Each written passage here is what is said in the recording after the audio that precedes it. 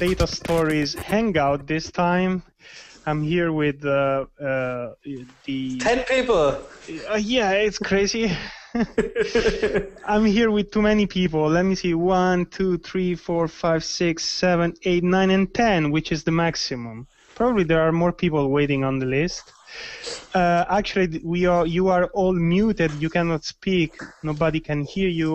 We will try to unmute you all by going through the list, okay?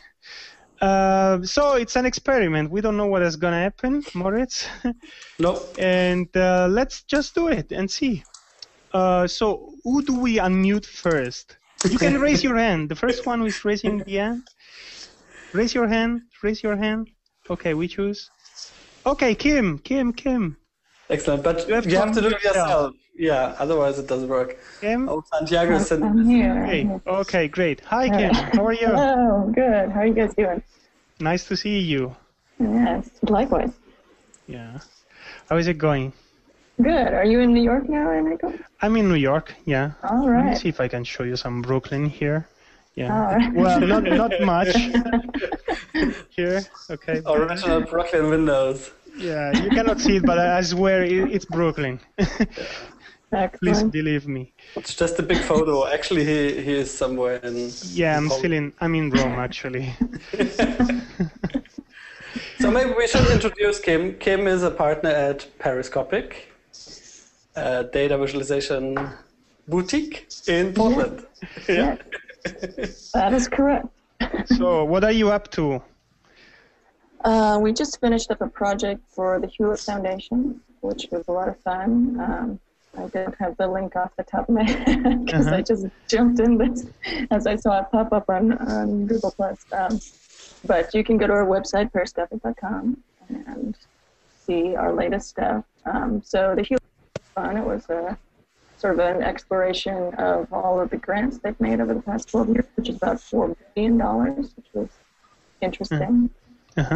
Yeah, so that was a fun one. And I just got back from the Visualized conference in New York. Oh, great. How was it? It was great. It was a lot of fun.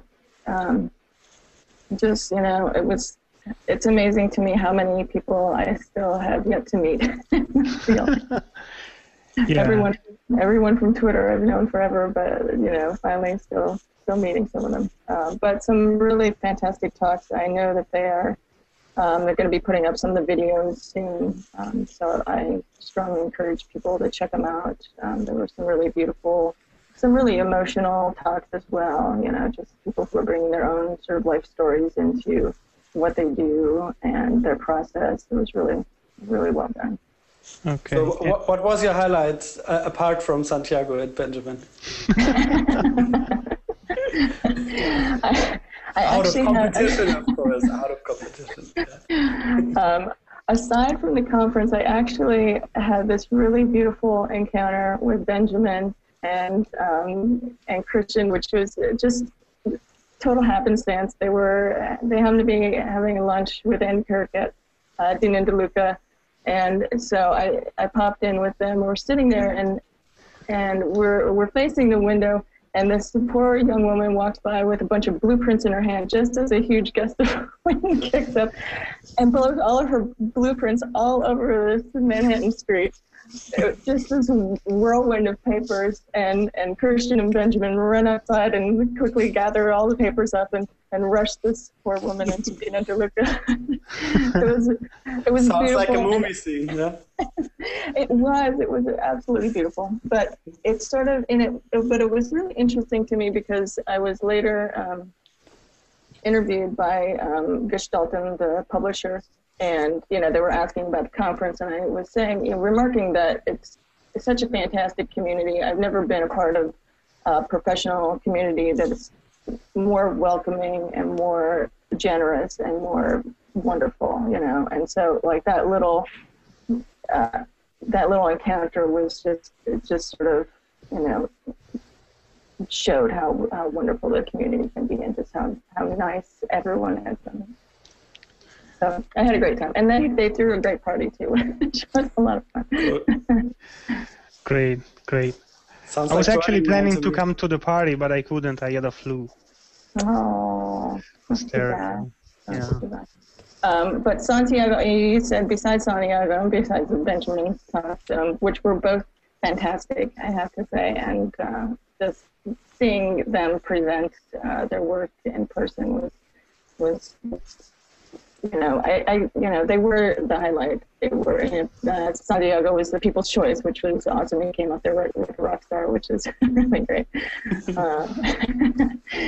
And I don't know, some of the other ones that were fantastic. I had never seen Xia Huang present before, and he gave a really beautiful talk that was very poetic. I see Benjamin showing his rock starting there. So yeah, it was a lot of fun. Santiago and Benjamin, can you briefly say what did you present at Visualize? I'm trying to unmute you in the meantime, but you have to unmute yourself. Yeah, go. You have to unmute yourself. Click the red microphone, top right. Okay. Yeah, I can hear Ben. Okay. So I presented basically an analysis of our own process.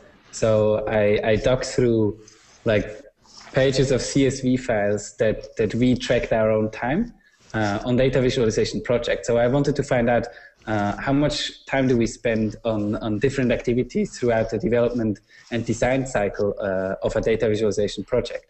So like it was kind of meta because I created visualizations out of data that I tracked during visualization project. That was one of the parts, and by that I explained a few challenges, so to speak, that we ran into.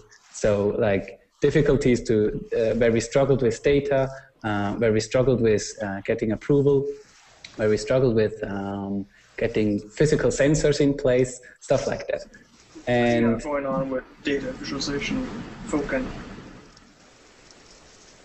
Go ahead. I don't know. It's some noise. Okay. And the other part was completely lost the train of thought. No, the other part was I made an investigation and contacted a lot of people who work in that field to ask about how they approach their projects and to understand their process that they go through. And I got a lot of responses from a whole lot of people actually that were at the conference.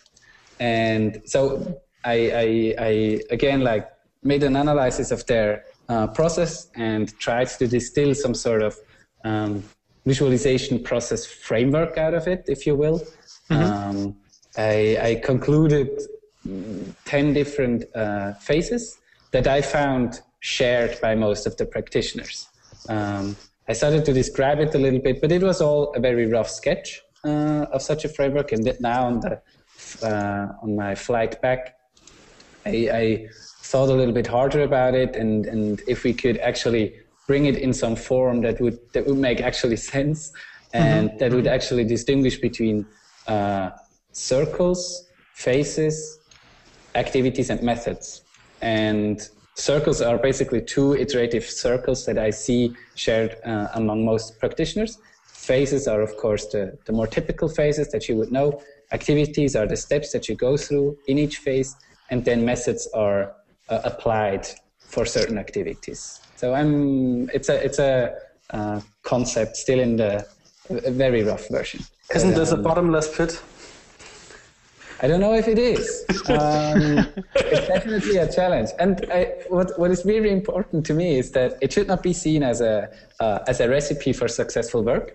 It could either be something to try out, to go through. It could be something to help educators, like to build maybe a lecture around it. It could be something that is discussed, of course. Yeah. Also to explain to clients how you usually work. I think it's great if you have one diagram that explains your workflow or something. Yeah. Yeah, and I don't know if you are aware of that, but a paper has been published at BISWeek this year with a very, very similar intent. So I would be. You have it there on your desk? No, but it's so classic that I would like tell you something, Enrico, and you would come back and say, "Oh, have you read like this? What can I do? Paper?" It's my job. There are papers.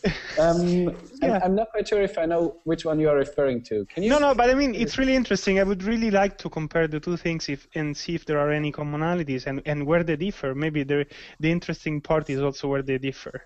Yeah. And, so we should do an episode with Benjamin and probably Miriam. The process. Right? Yeah, sure. Yeah, sure. Check. Yeah. But I would be happy to give it a look if you have anything you can send. Yeah, there's a very first iteration, but I already actually don't want to show it anymore because a lot of the content doesn't make sense and it's not precise. Yeah, but I'm happy to send it over to you at some point, and also explain a little bit how I plan to develop it further. Yeah. Okay. Santiago, do you want to say something about what you presented at Visualized? Okay. First, in relation to what Benjamin there said, what I found really interesting and beautiful about Benjamin's talk was this meta information, as he said. The fact that it's interesting to see how someone could be at the same time working on projects and analyzing the projects and the process on the projects. I think that's the value of his presentation. The fact it is clear he got a lot of value and analysis and interesting data about the entire process. So in the further steps, he was able to compare projects, and that was great. That I think was the interest point of his talk. Like, okay, I can learn from different projects in order to make better ones and through better processes. Okay, so I like his presentation a lot.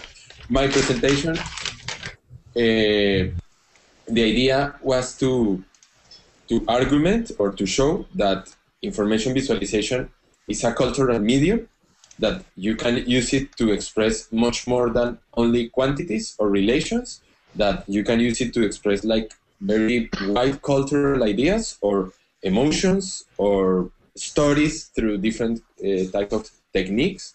So what I basically did was to feature several projects, and with each project try to argument from one particular point of view that defended the whole idea of visualization being a language. And I think the highlight of my talk was when I presented the work of a 10-year-old kid that created amazing handmade visualization on very subjective ones.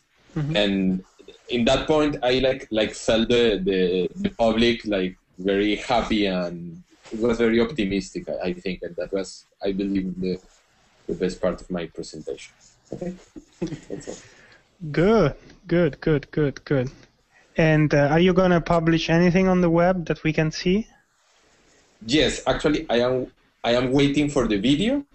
So what I want to create is I want to, with the video, create a website in which you will have all the links to all the resources I feature in the presentation, but time correlated, so you can follow the video and understand which is the source that is related with what I am talking in that very moment. That sounds super cool. Yeah, it is. Yeah, you need to do that. Cool. Did they record the videos? Will they publish videos? Yeah. Yes, if they are published right now? No. No. Will they in the future? Yes. Okay. They say they will. Okay. Maybe there's something that Santiago didn't mention, which I think is definitely worth mentioning. So Santiago, you actually built your own tool to come up with the presentation. Please talk a little bit about it. Yes, but at the same time, it was fantastic because it basically saved my life, because the tool had a clock, like the timing in the bottom, and I was able to present all my projects without the need to close windows and open other windows.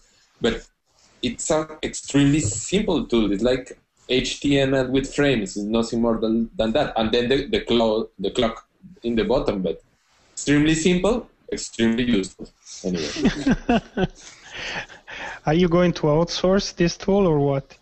It's 5 lines of code. Yes, yes, yes. It's crazy how much noise you can make with 5 lines of code. These lines are that long. Yes. No. It's very simple. I think what I will outsource finally is more the idea than the code itself, you know. But yes, I want to publish it so people will quickly understand it's really simple and easy to build a site, you know. Okay, good. Can I jump in here? Sure. I have to say both of these gentlemen are being very modest about what they present. First of all, Benjamin, his outline of process was amazing. It was extremely detailed and thorough, and I thought it was just fantastic. I mean, it highlighted everything that we do, but I think for most people, it's sorry, is that me? For most people, I think that if they're just coming into data visualization, or if they're looking to work with someone as a vendor, it's incredibly helpful for people to see what that entire process is. I think it's invaluable. So it was incredibly detailed, and even though he's dissatisfied with it already, I think it was really wonderful. And then Santiago presented amazing work, and the thing that he's remarking on, yes, people responded well to the boys' visualization, but he got lots of oohs and ahs about his work. He did one fantastic piece. He showed some iterations of things that we've seen in the past, but new versions that are really exciting and cool. And I encourage everyone to go check them out. But he also showed this piece about constellations and how, seeing them in the night sky presents one visual representation, but once you start to look at the distance of the stars, and he showed this like amazing 3D model of like the distance of stars and how they form a different shape based on their constellations. That was gorgeous, absolutely stunning. Good to hear that. Santiago, you want to comment on that? No, we cannot hear you anyway. Okay. Sorry, I'm still recovering from my flu. Okay, but that's not an episode about Visualize, so let other people speak. Who else wants to speak? Raise your hand. I can see you all. Raise your hand. Maybe we can ask to Yuri what he's doing in Costa Rica. Yeah, Yuri, you have to unmute yourself. I'm sorry, I cannot do it for you. Do you hear me? Yeah, I can hear you. Can you introduce yourself again? Because when you introduced yourself initially, we were not broadcasting yet. I'm Yuri Engelhardt. I'm a researcher and teacher in data visualization at the University of Amsterdam in the Netherlands. Fantastic place. I lived there for a few months some years ago. I loved it. I also love it. The only thing that I find difficult is the weather in the winter. Yeah, of course. Yeah, but you said you are in Costa Rica now. Yes. Now, are you doing some viz there, or is it just for leisure? Yeah, I'm exploring Costa Rica, and I'm exploring data visualization in Costa Rica, and I found a lot of interesting things that I had no clue about. Actually, the Costa Rica Institute of Technology has been teaching data visualization for many years. Their students are doing interesting stuff, mostly in D3. We've had a fantastic week with Alberto Cairo.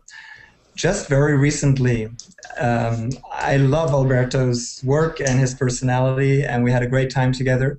He was coaching a group of about 50 journalists, designers, and developers at the national newspaper La Nación. And it was very, very inspiring. There's great people here at La Nación, There's, for example, investigative journalist, data journalist Giannina Segnini. She was on the jury of the Data Journalism Awards. We were both invited to speak in Paris at the World News Summit. There is Manuel Canales, who has been winning awards at Malafier. And there's a very passionate team of developers, infographics designers, data analysts. It's amazing. I'm very interested in this field of data journalism. I teach a lot of journalists, but my own background is basically data visualization, and I love this application that is booming in data journalism.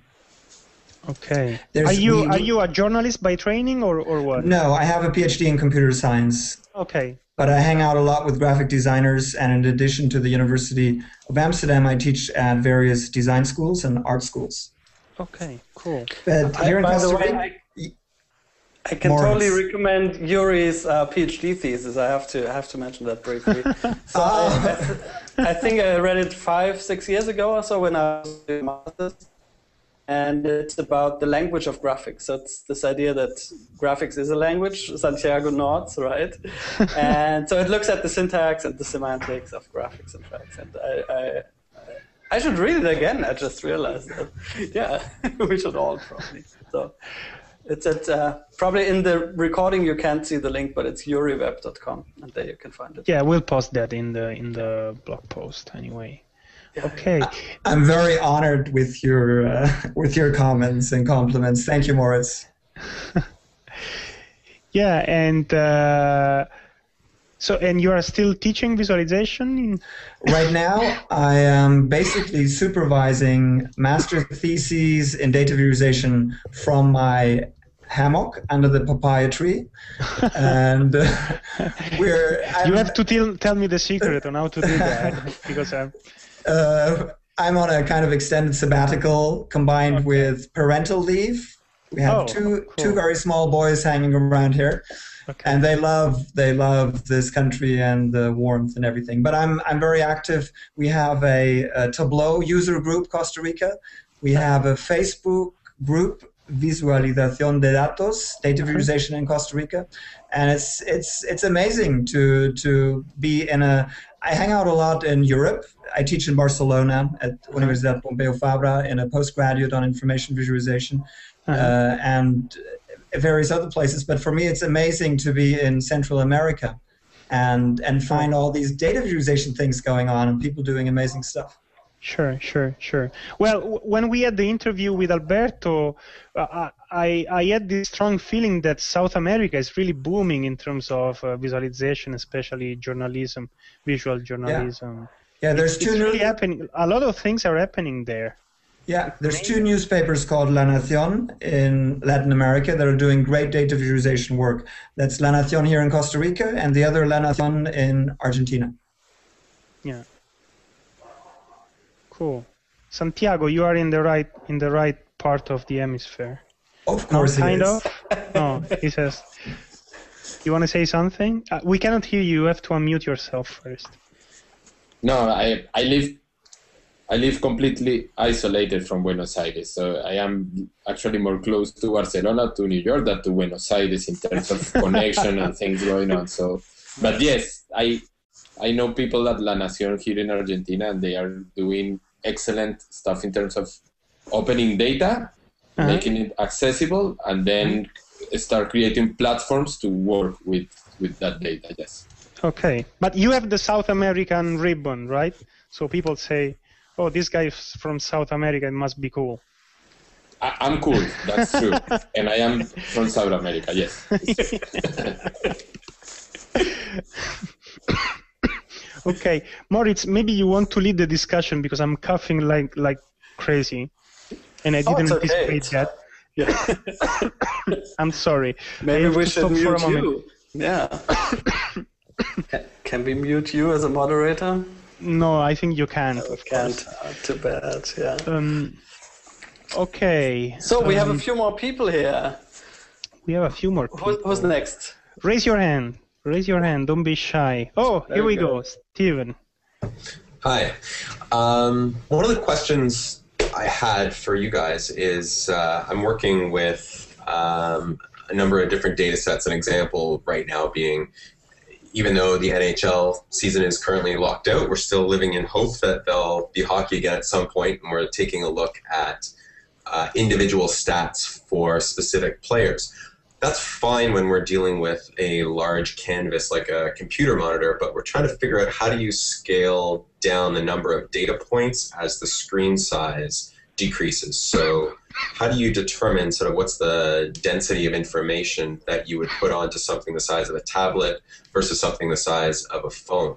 Because when you're talking about 800 players or so, obviously the way that you approach it is going to be one way for a high-res, large-screen device like a TV or a computer monitor, but then much smaller when it comes down to something on a more mobile size. So I wanted to know what your thoughts were in terms of how do you go about approaching that sort of information density per pixel, I guess. That's a good one for Moritz. Yeah, that's great because I don't really do much mobile development. Yeah. Who does mobile? Maybe Kim does some mobile. Do you, Kim? We don't design specifically for mobile other than tablets. But the way that I would approach that, or the Periscopic would approach it, is just by the use case, I guess, by the user experience point of view, and look at what is the most important aspects to get across. What are the key takeaways that a mobile user would be looking for? You don't have to show every single thing. Just find, without knowing the specific data set and without looking at it, it's hard to say, but I would just start with the user. And also, I just saw Hacks and Hackers New York recently had someone present about that very thing, and I know they just put their slides up, so I would either ask Chris Wu, you can find her on Twitter, or you can just Google Hacks Hackers to New York City, and those slides are up. So I haven't looked at them yet, but it looks like an interesting topic. Maybe as a general rule, you can expect in a traditional setting, people might better be able to navigate to the spot themselves where they find the information they want to find. And in a mobile setting, you want to think more about how to push the right type of information in a given context. So take time into account, take location into account, general situation, and sort of then try to figure out a bit more automatically what that individual data point is that somebody's interested in. You can't expect somebody to navigate huge lists on a mobile phone or deep navigation schemas. But I haven't seen that great data visualization on mobiles, honestly, and maybe that's a structural problem, or maybe that's just because it takes time to get used to how to design for them properly. Okay. The way we've been approaching it so far is to look at it more as as a tool, at least on the larger screen, for people to explore and to be able to compare different types of player stats against each other. So how many game-winning goals over the course of an entire season, or how many, what's your shooting percentage based or contrasted with the number of penalties per minute, or those kinds of things, which lends itself to being able to look around and sort of see interesting correlations. But what I'm hearing and what makes a lot of sense is that type of exploration is not going to work on a tiny little screen. So thinking about it more from the perspective of what's the context in which they're using it would certainly make a lot of sense. So are you actually trying to have the same data on different devices at the same time, or you have different projects? Well, it's necessarily, because it's the same players, it's going to be the same stats. It doesn't necessarily have to be the full range of stats given the limitations of bandwidth of the device. But I think like what we see people doing quite a bit with mobile devices is using it during a sporting event to be able to look up individual bits of information about a player or about something that just recently happened. So what I'm thinking as you guys are talking is that rather than providing a way to explore the full universe of every single different player, just focusing on the ones that are active at the moment, or the ones that are maybe the top 10 for each type of category, and approaching it that way might make more sense. Yeah, or if a player just scored a goal, then show that exactly that context-specific info, that you might be interested in that player at that point in time, and push that rather than have the user pick that from a list or something. Cool. So what I'm doing is it's going to be an entirely different build for different devices. Sure. Yeah, fair enough. Sure.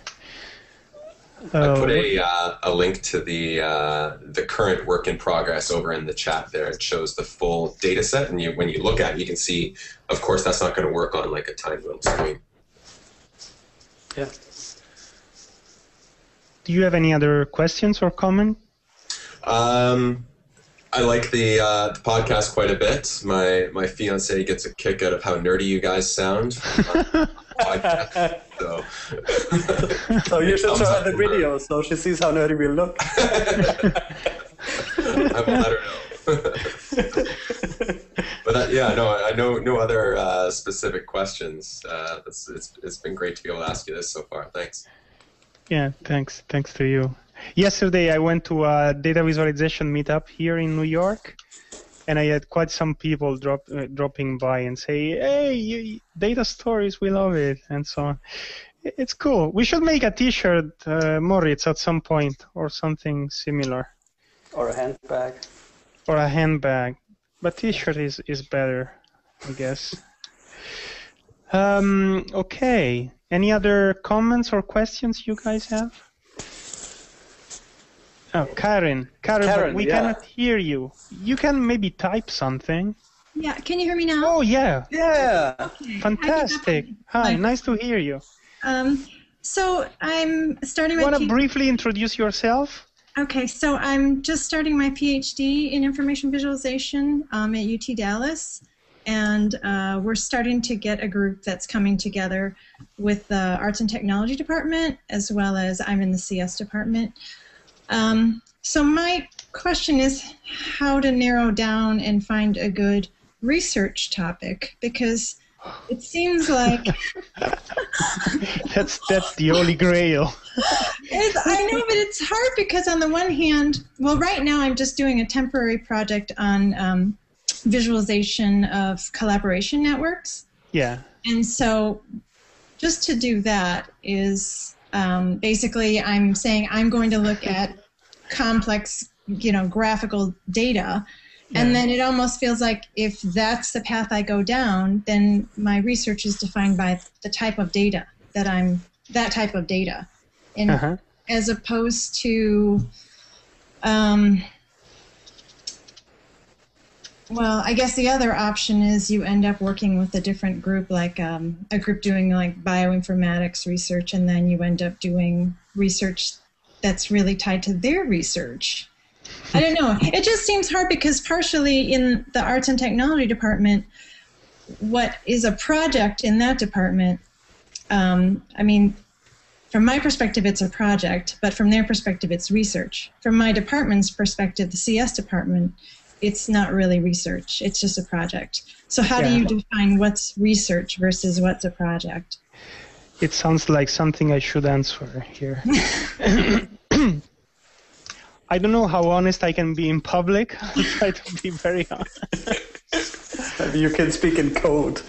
In code, I have to use my fingers. Can we do that offline? No. Okay. Well, my experience is that I don't remember. There was a nice set of slides, PowerPoint slides, who some researchers did some years ago about the fact that basically when you start a PhD, you start like this, and then you this, and at the end of your thesis, these 100 pages you write is about a tiny portion of the idea you had at the beginning. That's how research works. It's having a very precise questions and trying to answer this question in a systematic way. So I think I'm glad you mentioned the dichotomy between projects and research, because I found this thing. Yeah, Yuri, you want to speak? Yeah, I'll give you. You want to say something right now? Yeah. Just a very brief warning about not following your advice, not narrowing down your topic fast enough. I kind of refused to give up the big question that I wanted to answer with my PhD thesis. Yeah. about the fundamental unifying principles of all theories of data visualization, and I am grateful to Moritz about his very kind words. But the warning is, it did take me 8 years to finish my PhD thesis, so I do advise you follow Enrico's advice. No, really. I mean, it's always like that. When you start, you want to conquer the world, but that's not the way research works. Research works by trying to answer a tiny question and build on top of it. And that's painful at the beginning because you really want to conquer the world, but the way you conquer the world is by answering tiny questions. And another thing you mentioned, I mean, you said you are in a CS department, right? Yeah. That's a very tricky thing because visualization can happen in many different departments.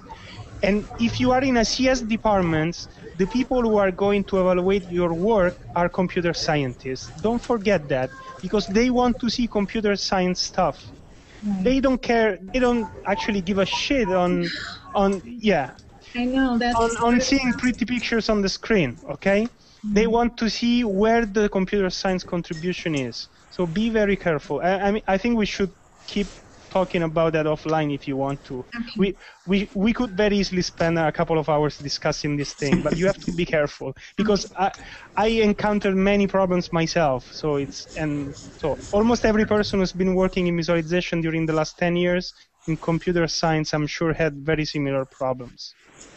Okay, well, thank you for everyone's feedback. I really appreciate it. But maybe to add to that, and now that Yuri said it, I also recall that my supervisor, Boris Müller in Potsdam, he also said, you know, I always had these big plans, and he always said, it's just a thesis. You know? Yeah. Relax. It's just a thesis. and you're just demonstrating a skill. You know, it doesn't. I mean, if you actually advance the field, that's great. I mean, but you're lucky if that actually happens, you know. But foremost, you're demonstrating that you can do a certain thing in a certain structured way, and then fingers crossed, maybe you're advancing the field as well. But it's just a thesis, and it's just a thesis. Yeah, you don't want to hear that maybe while you're in it, but afterwards you say, yeah, basically, why did I, you know, why? Well, at the same time, I think it's not a good advice to fly too low. I mean, it's not a matter of not being or not being ambitious. You can still be ambitious, but by trying to solve little problems little by little. Yeah, but then it's not one paper, you know, it's that one paper maybe that is really the thing that advances the field. But usually the thesis doesn't do that. The thesis is just that report on what you did, basically. Well, unless you are Jock McKinley, for instance. Yeah, some people, yeah. Or, I mean, Yuri's thesis is pretty good, actually. So yeah. Have I mentioned that before? He's hiding away. It's a good thesis, man. Yeah. Misha, you want to say something? You typed something on the chat. You have something to say, it looks like. Right, no. You had similar problems, you said? Yeah, no, it was in reference of what you said with the computer science crowd and visualization. It's like I'm sort of, can we talk about the user interface, like case studies, and they're like, oh, but can we just perfect our algorithms a bit more? and it's well, it's actually it's really interesting what you can learn with machine learning about data and society and patterns. I mean, it's entirely fantastic. The trouble is kind of also learning how to make the computer science folks understand that 30,000 dots on screen, even if they're perfectly organized, are really cool, but communication is still necessary.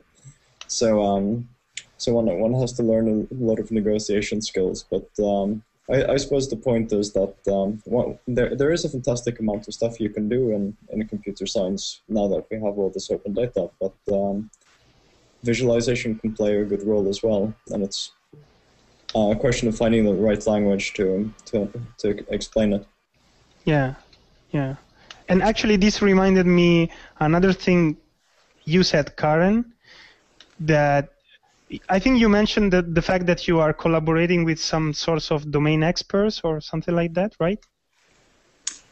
So that would be the other option. No, right now I'm not. I'm working in the arts and technology group, just on collaboration. But the other option is to go that more specific route of either bioinformatics or like our geology department has a lot of data.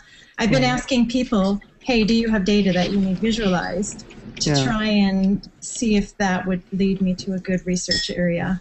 Because that's another super tricky issue, that we people working with data, they want to have some real data and connections with real people, right?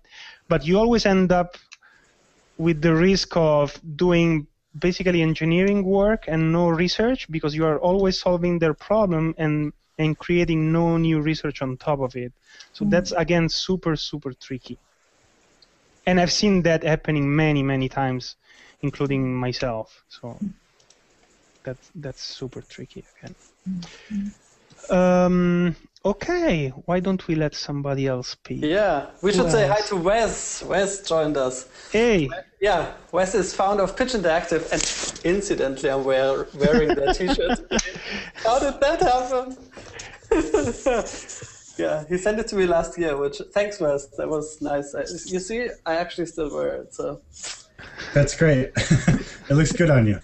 Oh, totally. I still fit in, by the way. Growing belly notwithstanding, I still fit in. I want one. I want one. Yeah, we should all get one. Free T-shirts. Hey, I've got a box full of them here. If you want one. Yeah. You don't wash your sweaters anymore. You just pull out a new one, right? That was the point. Living in luxury. We'll send you the data stories one once we have it. Yep. Yeah. Maybe you guys need help with getting them silk screened or something like that. Yeah. If you can handle the amounts we will need, I mean, we're looking at 100,000 here. Come on, Maurice. Think big. Think big. Yeah, sure. Yeah. Yeah. Maybe Stephen can sort of organize that show on CBC that we will have. Stephen, is that an option? Saturday night show on CBC? Sorry, you're looking for a show on CBC? Yeah, can you make that happen? I think you overestimate my importance here. Come on, we help you with that mobile app, and then. Yeah. I work in the strategy group, not in the actually doing something group. I see. I did actually have another question, and it had to do with the piece that you did around the Olympics. I think it was called Emoto. Is that right? Yeah. Yeah. When I was looking at that, it was obvious, like looking at all the different phases that your data went through in terms of collecting it from the fire hose, putting it through an analytics engine, and like I was just impressed at like the number of different stages it went through. From your perspective, when you're actually building something out, how do you know what you're working with in terms of data? Because I'm assuming all of that infrastructure was not in place on day one when you started, or maybe it was. I don't know. Yeah, it wasn't even in place on day -1, so it was difficult. No, that was one of the biggest challenges. So what we did actually, the first thing we did is collect some data, sports data, and then had a sort of a simulation running of, replaying that stream over and over again. And so we collected, but we had only data. So we were just looking in the newspaper, okay, is there any sports event? And we just had the Golf Masters and the Soccer Euro Cup. And they were both not really representative of what happened at the games, because the games were much more like massively parallel and much more delayed, because there were all these different time zones commenting on things later, and it was just much more echoey and much more in parallel than these individual events. So the Golf Masters, they really had these nice curves, where you would see, now they start playing again, and then now it's over. And the games were a big mess in that respect.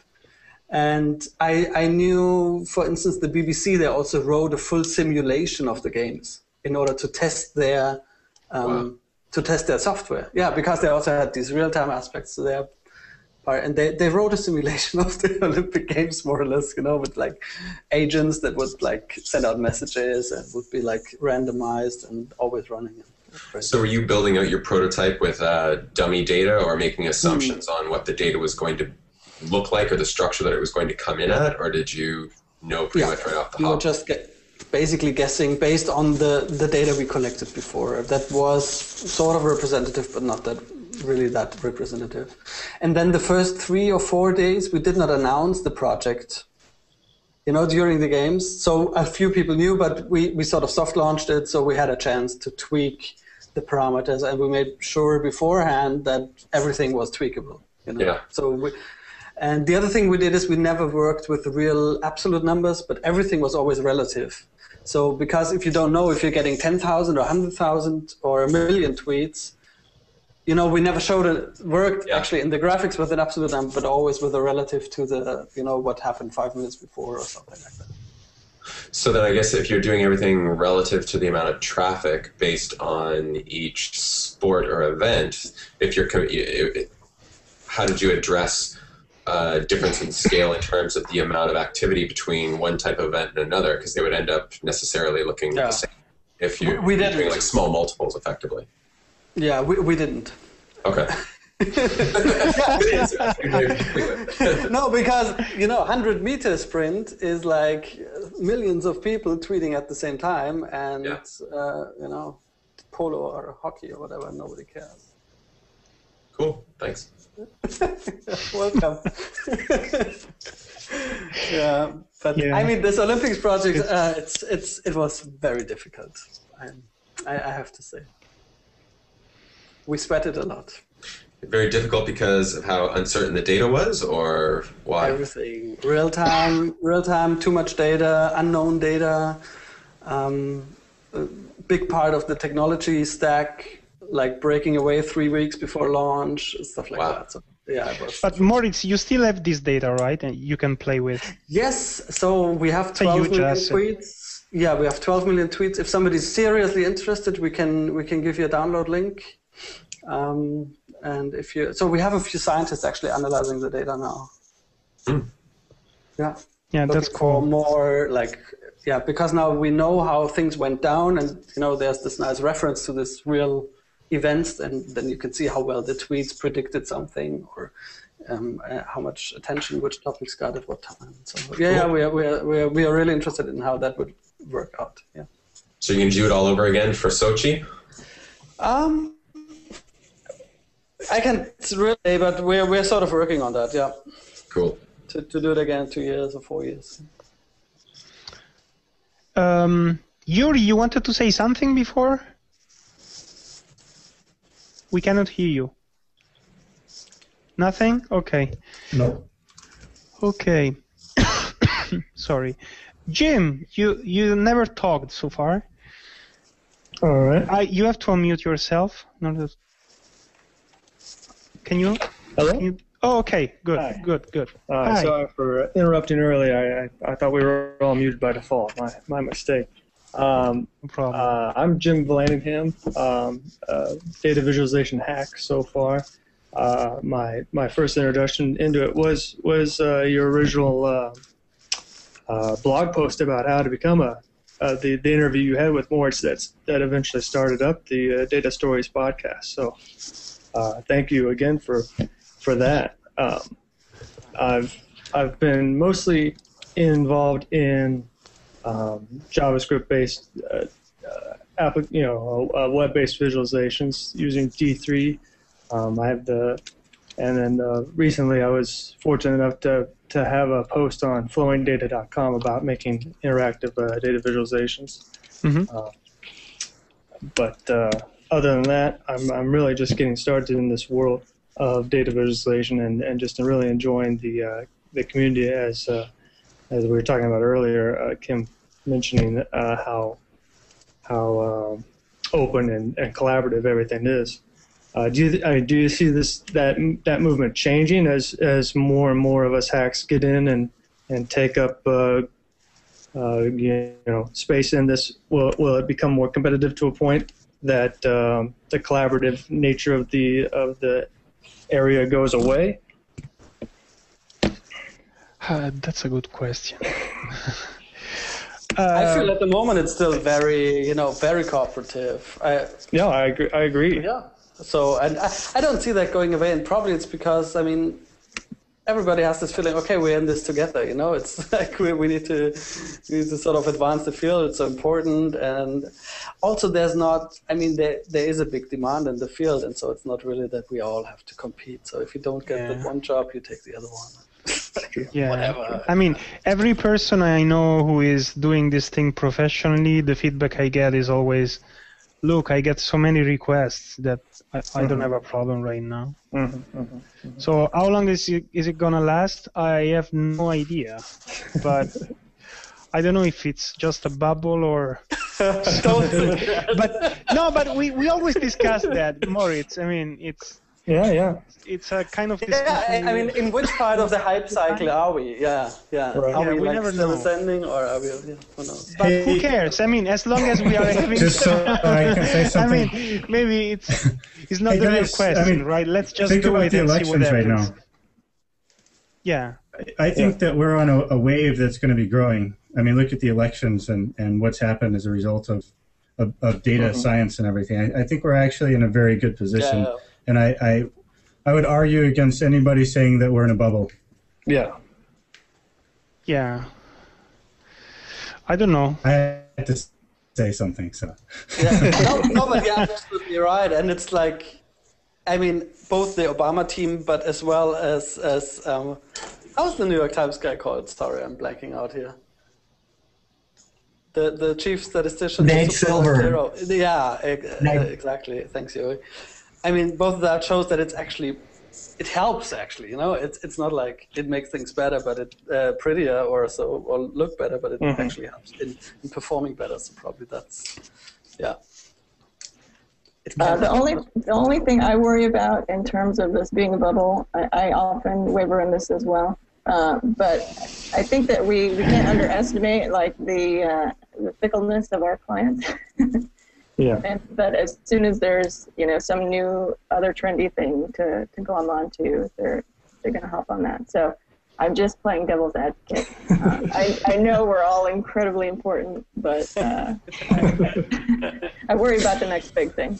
Yeah. I welcome when this stops becoming so trendy. Actually, I think that would be a great thing. And people who contact us are always serious rather than they just want cool infographics. Half of the projects that come our way are people who really just want to have Nicholas Felton style infographics made in 5 days. It drives me nuts. So hopefully we'll keep maturing.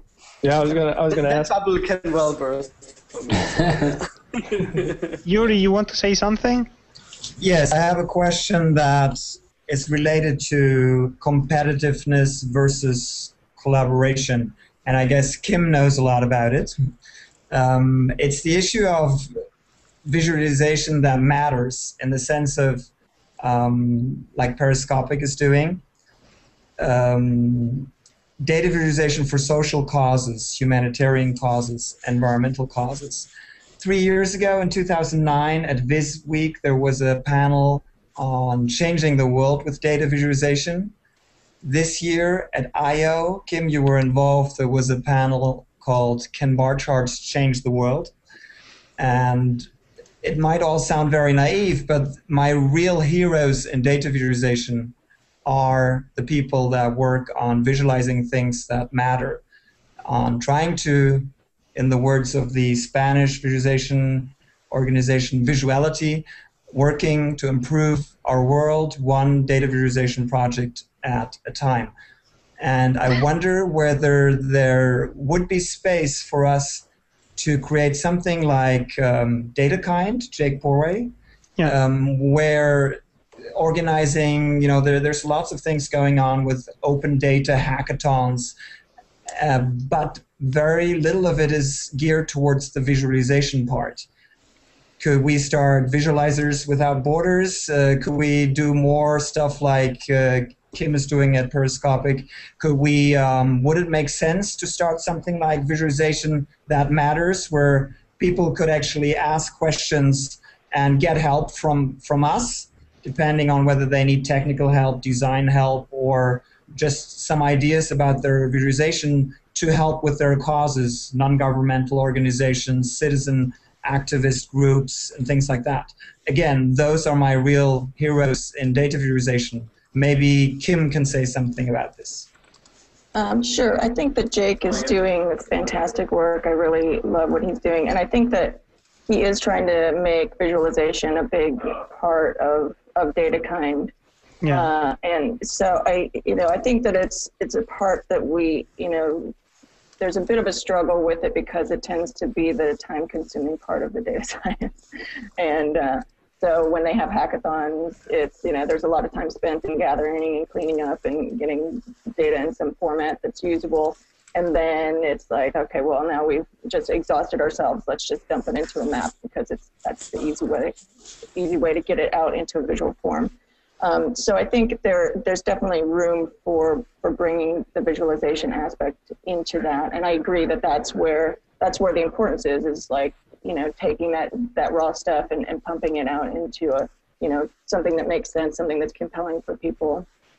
But I mean, there's certainly room for, anybody who's wanting to take on that challenge. I certainly would love for more people to be doing, good things with data.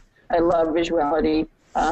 There's a group at the UN called UN Global Pulse, which I think is just doing some amazing things with big data and using it in ways that we, most people haven't thought of before for doing a lot of social good in the world. So there are definitely people out there, and I think that, the community being so collaborative and so welcoming that, you just have to, knock on someone's door and suggest an idea and people rally around it.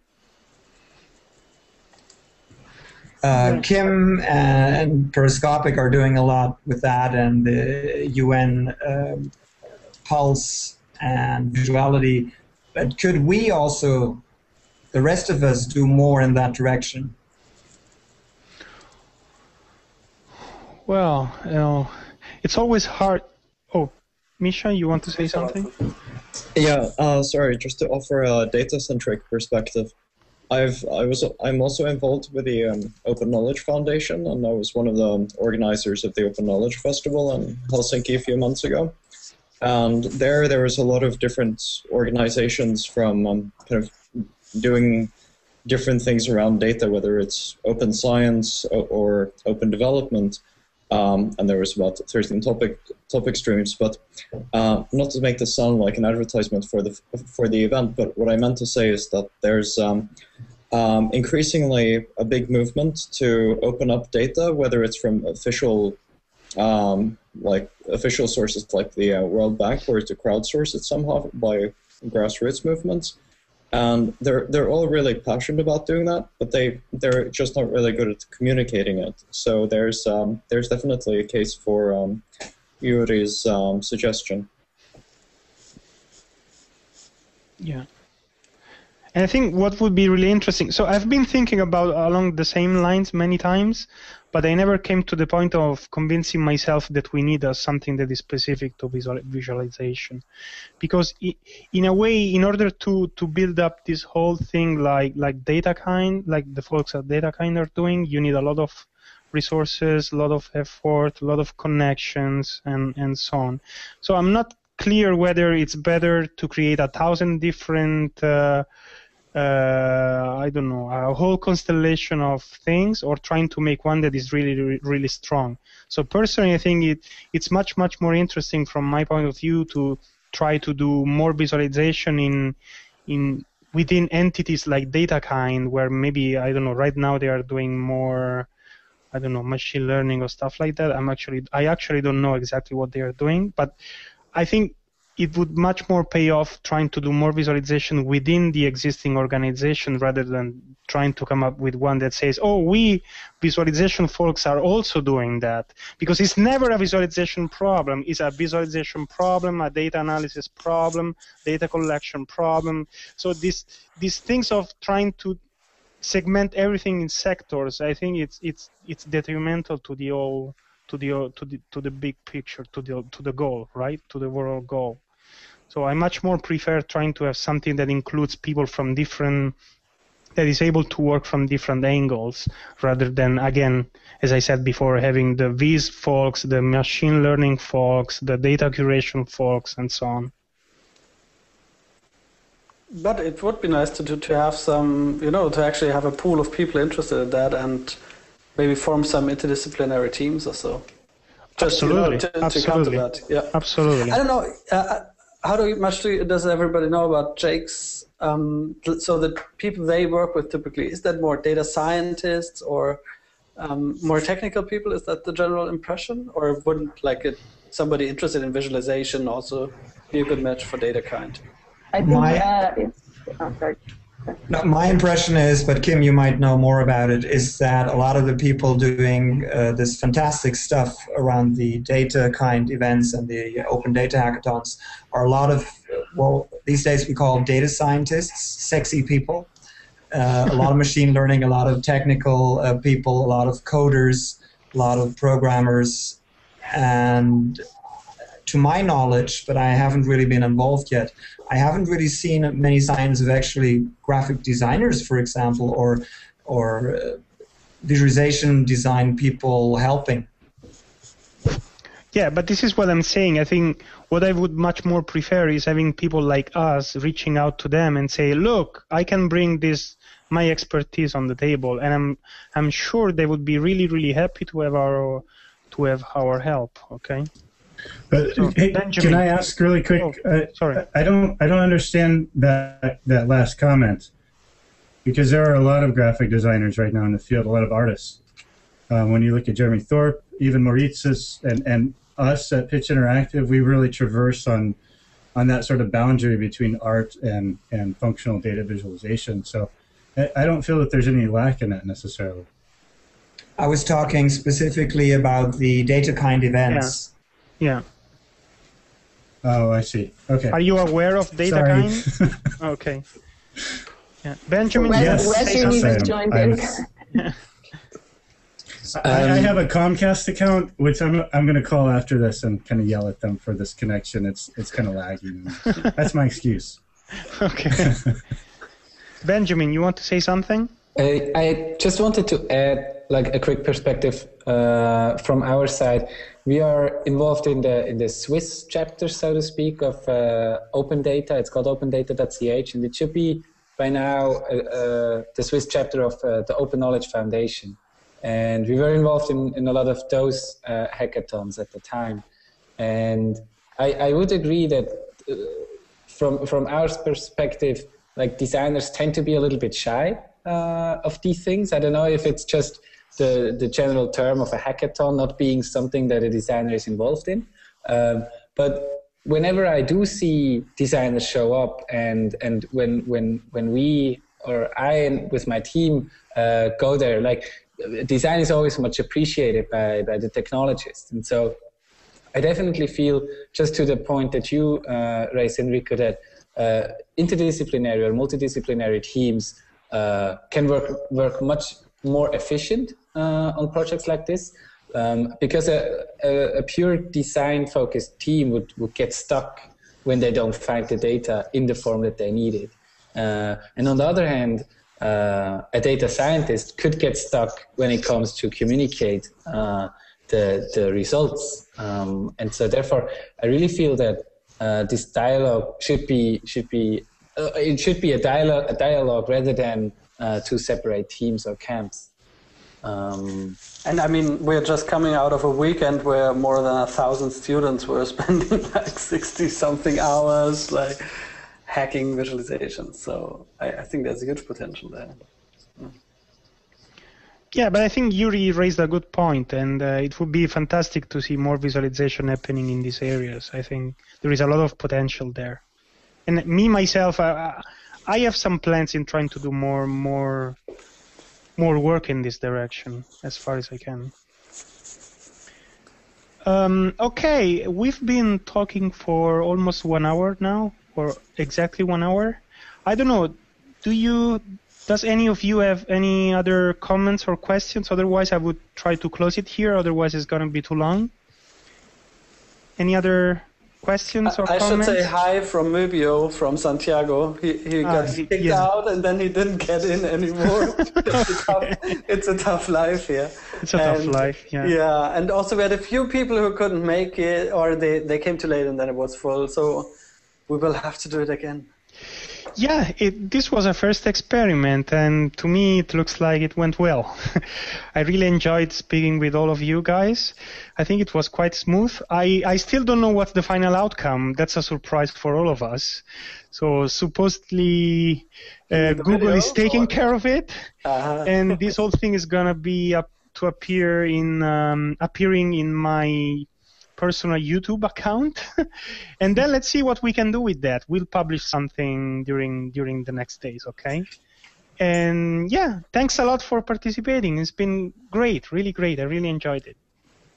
Maurice, you want to say something before leaving? It was super nice. It was great. It was really like meeting you. It's pretty fantastic. So yeah, we should actually do it more often. Yeah, I think so too. Okay, thanks a lot. Thanks all. Bye. Bye.